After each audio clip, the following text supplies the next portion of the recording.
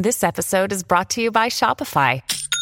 Forget the frustration of picking commerce platforms when you switch your business to Shopify, the global commerce platform that supercharges your selling wherever you sell. With Shopify, you'll harness the same intuitive features, trusted apps, and powerful analytics used by the world's leading brands. Sign up today for your $1 per month trial period at shopify.com/tech, all lowercase. That's shopify.com/tech.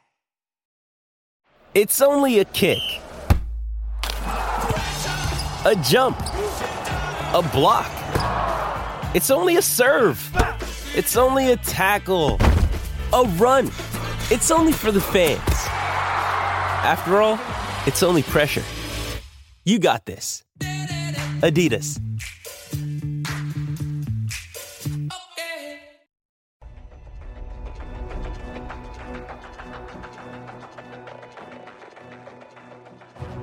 Hi, I'm Harut Markarian, and this is Mobility and Inclusion, the show where we share the powerful stories of people with disabilities and daring entrepreneurs making waves in our world. From technological innovations to best practices in business, we'll learn what it really means to live in an inclusive and universally designed environment.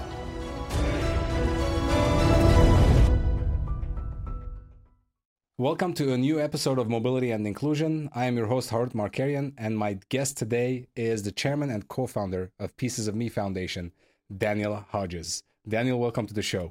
Thank you for having me. It's good to be here with you. It's good to have you here with us. And today we're going to talk about a lot of fun things that we've been talking about for the past, 2-3 months that we've known each other, right? And first, let me just say that Daniel has a visual challenge. Is it correct how I'm describing that?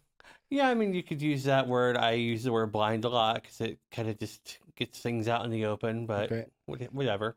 Okay, so let me ask you, how do you want people to address you or help you? Because I know there's a lot of gray area there, and a lot of people don't know how to act or behave with someone with a different kinds of challenge. What do you think is the best way to approach someone with a disability?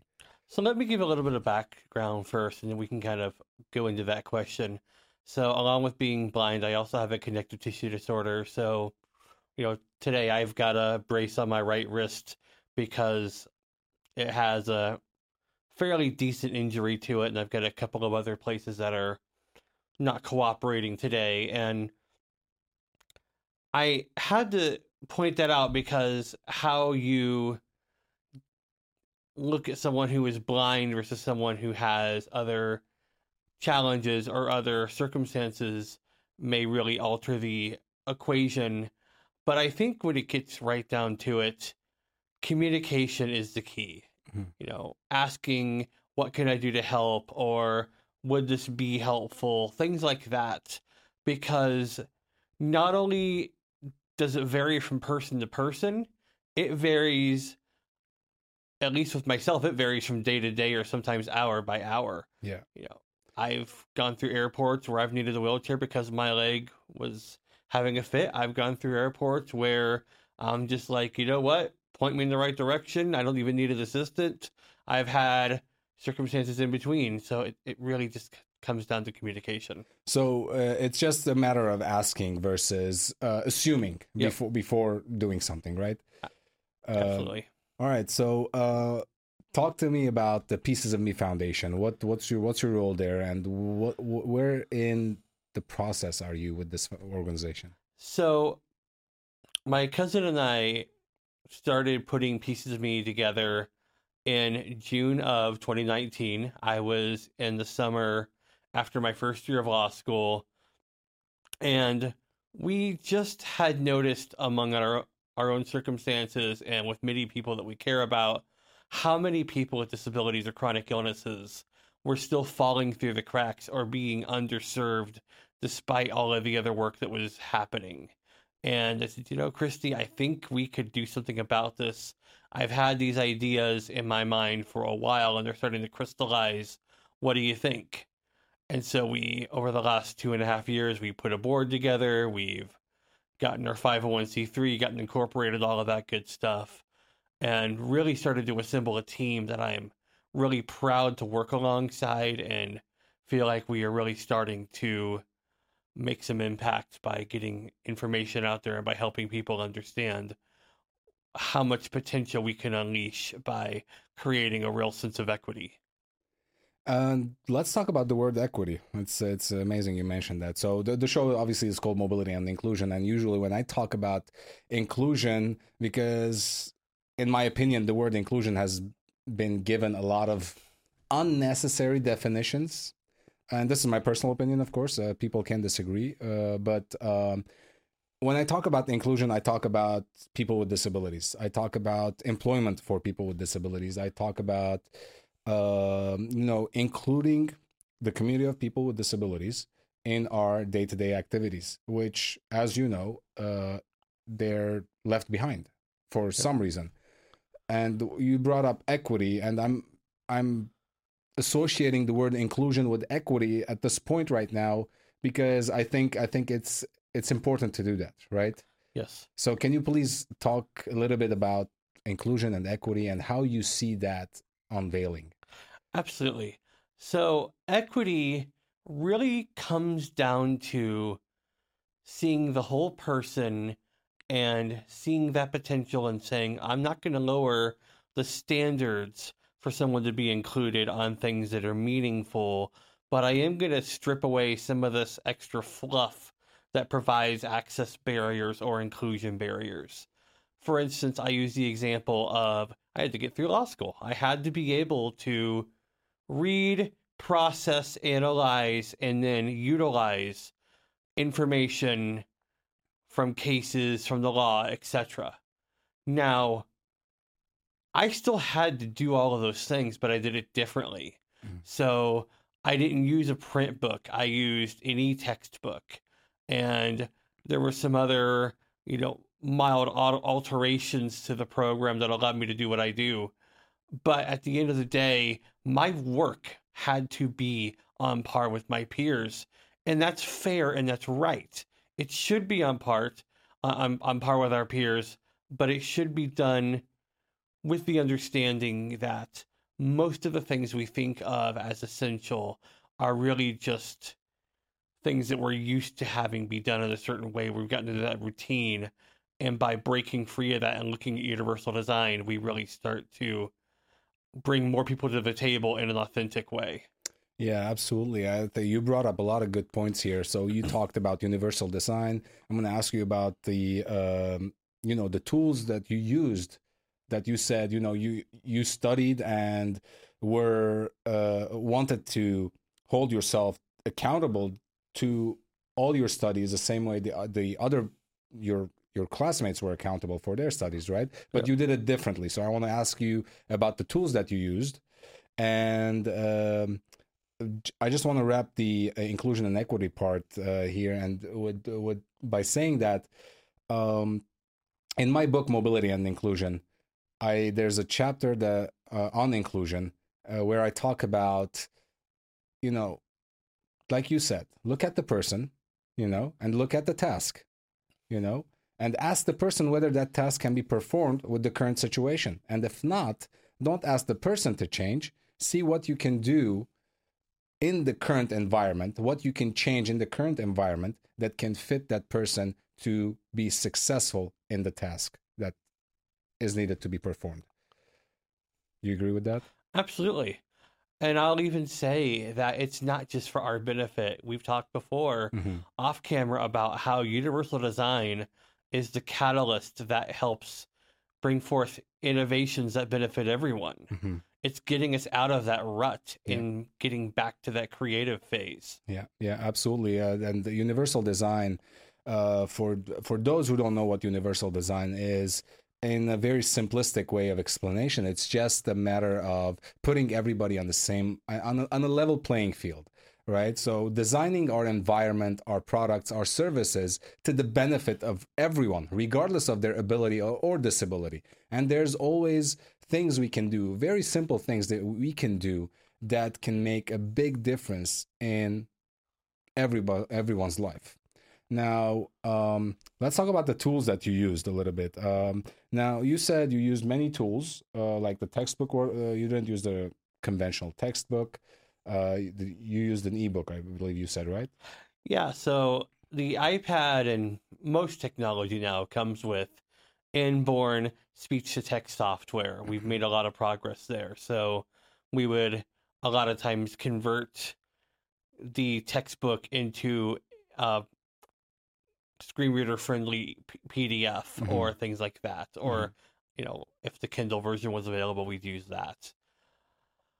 I also, because of my ADD, used a note taker so that I would be able to really concentrate on what the professor was saying and being involved, as opposed to trying to multitask, because I just can't do it. And then the last part was the fall of 2019 is an example where my wrist really started to flare up. It was bad enough to where I was having trouble moving my right hand at all. There was a cyst in there, and it didn't even respond all that well to steroids, etc., etc. Well, this is right before finals. And you have law school finals are the kind where you're going to be expected to write a couple of thousand words per prompt, basically, or at least per exam, to really get your point across. And so throughout that semester, as my wrist was getting worse, I finally sat down and typed out an email to my professors and to the student services offices. Look, it is literally hurting so bad that I want to cry sometimes trying to type this out. I understand I have to be able to convey information in a meaningful way to prove that I've understood the material. And I understand I have to do it in a time similar to my peers as far as keeping up with the classes and stuff. So I'm coming to the table and making you aware of my circumstances so that we can figure this out. And the outpouring of support I got back from my professors was amazing. That's awesome. Yeah, I had one professor who just responded back almost immediately saying, look, I've had you in multiple classes before. I know you're getting the material. I know you'll be fine. Keep it up. You'll be okay. And, we'll just take this one step at a time. And that was really helpful, but it's also a matter of learning how to do that, because it takes a fair amount of not just humility, but understanding just to get to that point, because it's hard to go to someone and say, look, I can't do these simple things and my circumstances are rapidly changing. And so I'm going to actually tie that back to your first question of what can we do, and understanding that these circumstances do change and that there's a psychological process that we go through in order to adapt to our changing circumstances. Putting that into your empathy equation really is quite helpful, and it's such a simple thing that can have profound ramifications. Yeah, absolutely. So now that you're talking, I'm thinking about things that people can do, and various things that people, and we talked about universal design. Understanding is part of universal design, right? Yep. It's like it's in our design, in the human design, and how to understand each other, how to understand. The other word you used is humility, right? I think those are very important things that, as we are dealing with people with different abilities, we have to understand their situation, and we have to provide, as I said earlier, different ways of getting the job done or getting the task done. And once that's done, now we're helping everyone, The funny thing about that, too, is it feeds off of what we've already been doing societally with regard to other cultures or other circumstances, ethnicities or orientations or whatever the case may be. And somehow disability was left out of that conversation in a large part. And now, what we're really trying to do is flip that back around and say, no, not only should we be part of that overall discussion, but we can actually use that progress as a model to benefit all minority groups or everyone who doesn't feel like they don't have a sufficient place at the table in the status quo. Yeah, yeah. And the fact here that the disability is the largest minority group in the world. So I don't know how, but we've somehow found a way, society have found a way to keep this community behind for so long. And I also know that you're a strong advocate for people with disabilities. So, and you know that I've started a startup, a robotic startup, to assist people with disabilities in performing their activity of daily living with these robotic platforms. And tell me why, when we first interacted together, why did you decide working with me, or what did you see in my offering that was appealing to you? My initial impression from our first conversation and at every stage since has always been, you do what is almost impossible in that you find that balance between you're offering a tool that can enhance well-being, enhance productivity, enhance a host of other things, but you're not offering a fix. And I think there's been a lot of resistance within the broader disability movement for quite some time, and understandably so, when it comes to outsiders or people who are perceived as being outside of our minority offering different tools or other kind of products, because oftentimes it's given as something that is with little meaningful input from our community, and it's presented as a fix. It has a back channel way of almost bringing up the eugenics history and all of these other things, it's like, okay, if we can't stuff you in a closet, we're at least going to try to make you normal.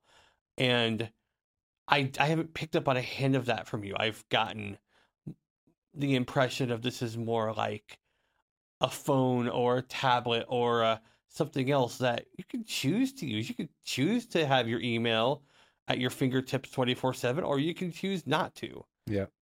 And this is in that same vein. Exactly. And this is really how this product was born, really, what we're seeing next to us right now. By the way, I named the robot Grace. Have I told you that? You did. Yeah. So Grace is also my newest daughter's name. So, but I didn't name it after my daughter. I named it because Grace, the word Grace, has everything positive associated with it. So I thought it would be a great name for a robot, because a robot is so, not very, I don't know, appealing to me when I keep referring to this thing like a robot, right? At the end of the day, this is assisting me in doing something, in accomplishing a certain task. And when I first started the company, by the way, I had the vision to start a company to help people with disabilities since 2014, right? At the time, I was going through my master's program with robotics, and I was working on this brain-computer interface for a wheelchair for people with extreme paralysis, right? And, we were testing the wheelchair out. So it's like you wear a helmet and you think thoughts. And those thoughts let you move the wheelchair or propel the wheelchair forward, backwards, right turn, left turn, right? So you're actually maneuvering this wheelchair with your thoughts. And that was so cool to me, And then I sat on it to test this robot. And while I was testing it, I was having a hard time commanding the chair with my thoughts.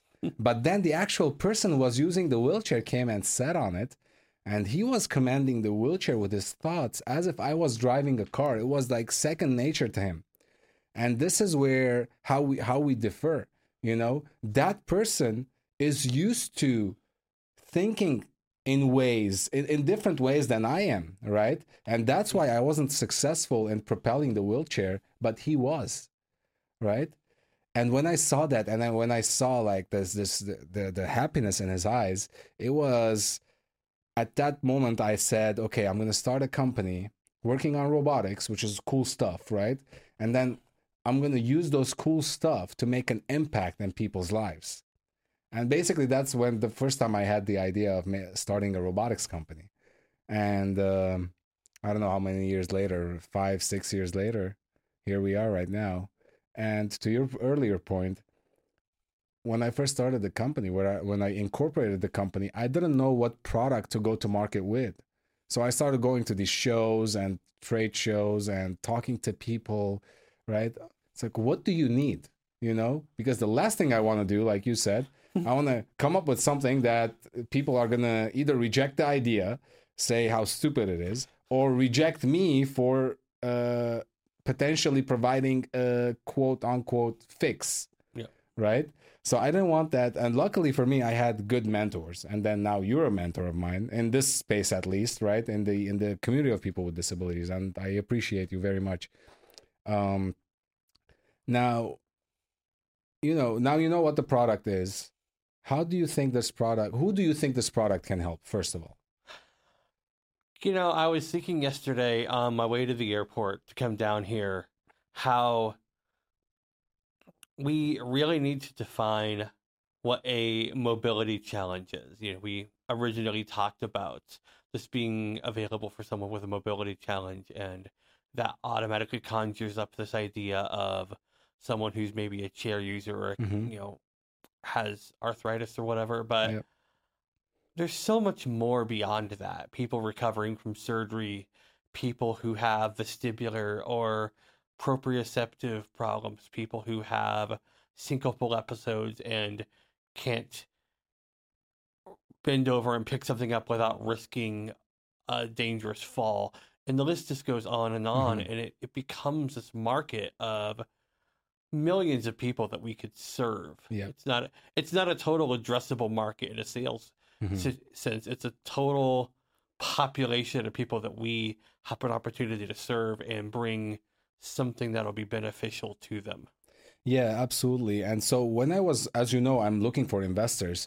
And when I was working through the data of who this product can serve, CDC lists that about 61 million people in the United States have some type of disability. Yep. Of those, 14.7 million have mobility challenges, have self-care difficulties, and performing activity of daily living is challenging for them, right? So 14.7 million people.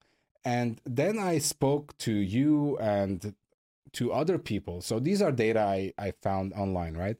But when I started talking to people such as yourself, it's like there's this whole other side of the the disability world that you're not really aware of, or the data doesn't show it, but it's there, right? And it's very hard for me when because I'm not in your shoes, right? I'm not aware, like you said, a bunch of words right now of disabilities or of challenges that people face that I don't even know what they mean, right? But the challenge that I'm having is like, how do I communicate that most efficiently with the investor that is going to see that how many people this is going to help, right? And you have become my mentor in that world. Well, thank you. And it's been such a pleasure, and I'm looking forward to what we're going to do. And, the thought that comes to mind is the CDC data, and looking at it from that perspective almost creates a scarcity mentality in a sense. Who are the people who are so impacted that they have to have this device? Well, wait a minute. That's the whole brunt of this conversation has been getting away from that. And so if we flip that on its head, how many people would benefit from having this? Maybe it just decreases their workload enough that it just becomes a blessing for them to have this at their disposal that is a much, much broader audience. Yeah. And, I think about things like the ramifications of COVID-19, where one of the after effects has been dysautonomia or deregulation of the autonomic nervous system. Mm-hmm. Those people, like myself, we can bend down and we can pick stuff up, but at what risk? Yeah. And at what toll? And so, again, it just comes back to reframing this question away from who absolutely needs this to how many people can we really share this with who are going to benefit from it just because it makes their life a little easier. Yeah. And that is a wide, wide market. Absolutely, it is. So what we're doing right now is we're putting the pitch in front of people out there, in front of investors, so they can see the benefit of this and the impact that this robot can make in the lives of many. Right. You also talked about Marion. Marion has, what does she have again? You told me something about when she bends down, she can't come back up. Yeah, so she has a condition called postural orthostatic tachycardia syndrome, or POTS, not to be confused with the slang for a drug. that has happened before. Yeah. And it is, again, it's a deregulation of the autonomic nervous system. So without getting too into the weeds, it's that part of the nervous system that controls the body's fight or flight mechanisms. She, like many of us with different kinds of autonomic issues, has a difficulty regulating sodium and such. Mm-hmm. And one of the things that came to mind as we were looking at this, and as she was talking about it with me and whatever, it was, again, she's got orders from neurologists of don't bend down and pick stuff up unless you have to. Have a kid do it, have a robot do it, whatever. But, she's capable of it. Yeah. But that 1 in 1,000 time when she goes to do it and she gets so lightheaded that she collapses, why not avoid that if you can? Absolutely. Because the ramifications then from a fall or from any other situation are excessive, right? Absolutely. Yeah. So, okay, how do you... Now let's wrap this topic up, and I want to go back to your foundation, Pieces of Me Foundation. How can people support you in that foundation? The biggest thing we're looking for right now, of course, we're a nonprofit. We need money. Yeah. But beyond that, what I'm really wanting to do is build a community of people with all kinds of different characteristics and circumstances. Whether or not you consider yourself to have a disability or to be an ally or whatever the case may be, the ethos of our organization is everyone has something to give and everyone has something to learn. Those two things are, I think, about as close to universally true as you're going to get in this world. Yep. And by harnessing the power of that community, you can provide real-world support, friendship, connection to people in a way that we are lifting one another up. And ultimately, we are able to create a database of information that will outpace anything that is currently out there as far as understanding of resources, understanding of what lives are like and how we can band together to improve our collective circumstances. It's all about that community, that collective wisdom, and raising that level of consciousness so that we can just continue to advance ourselves and advance all of society in incremental steps that are really meaningful. That's awesome. And how can people get in touch with you? So we'll put the information for the website and social media in the show notes.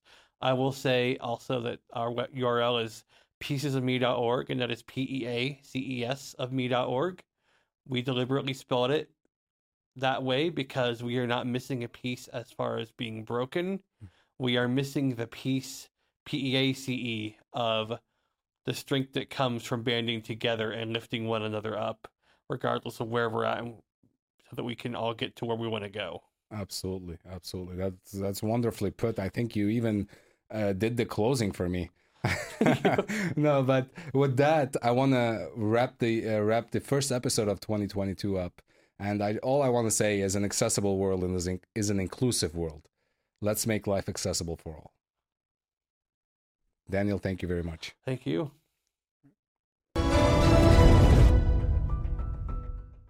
This podcast is a part of the C-Suite Radio Network.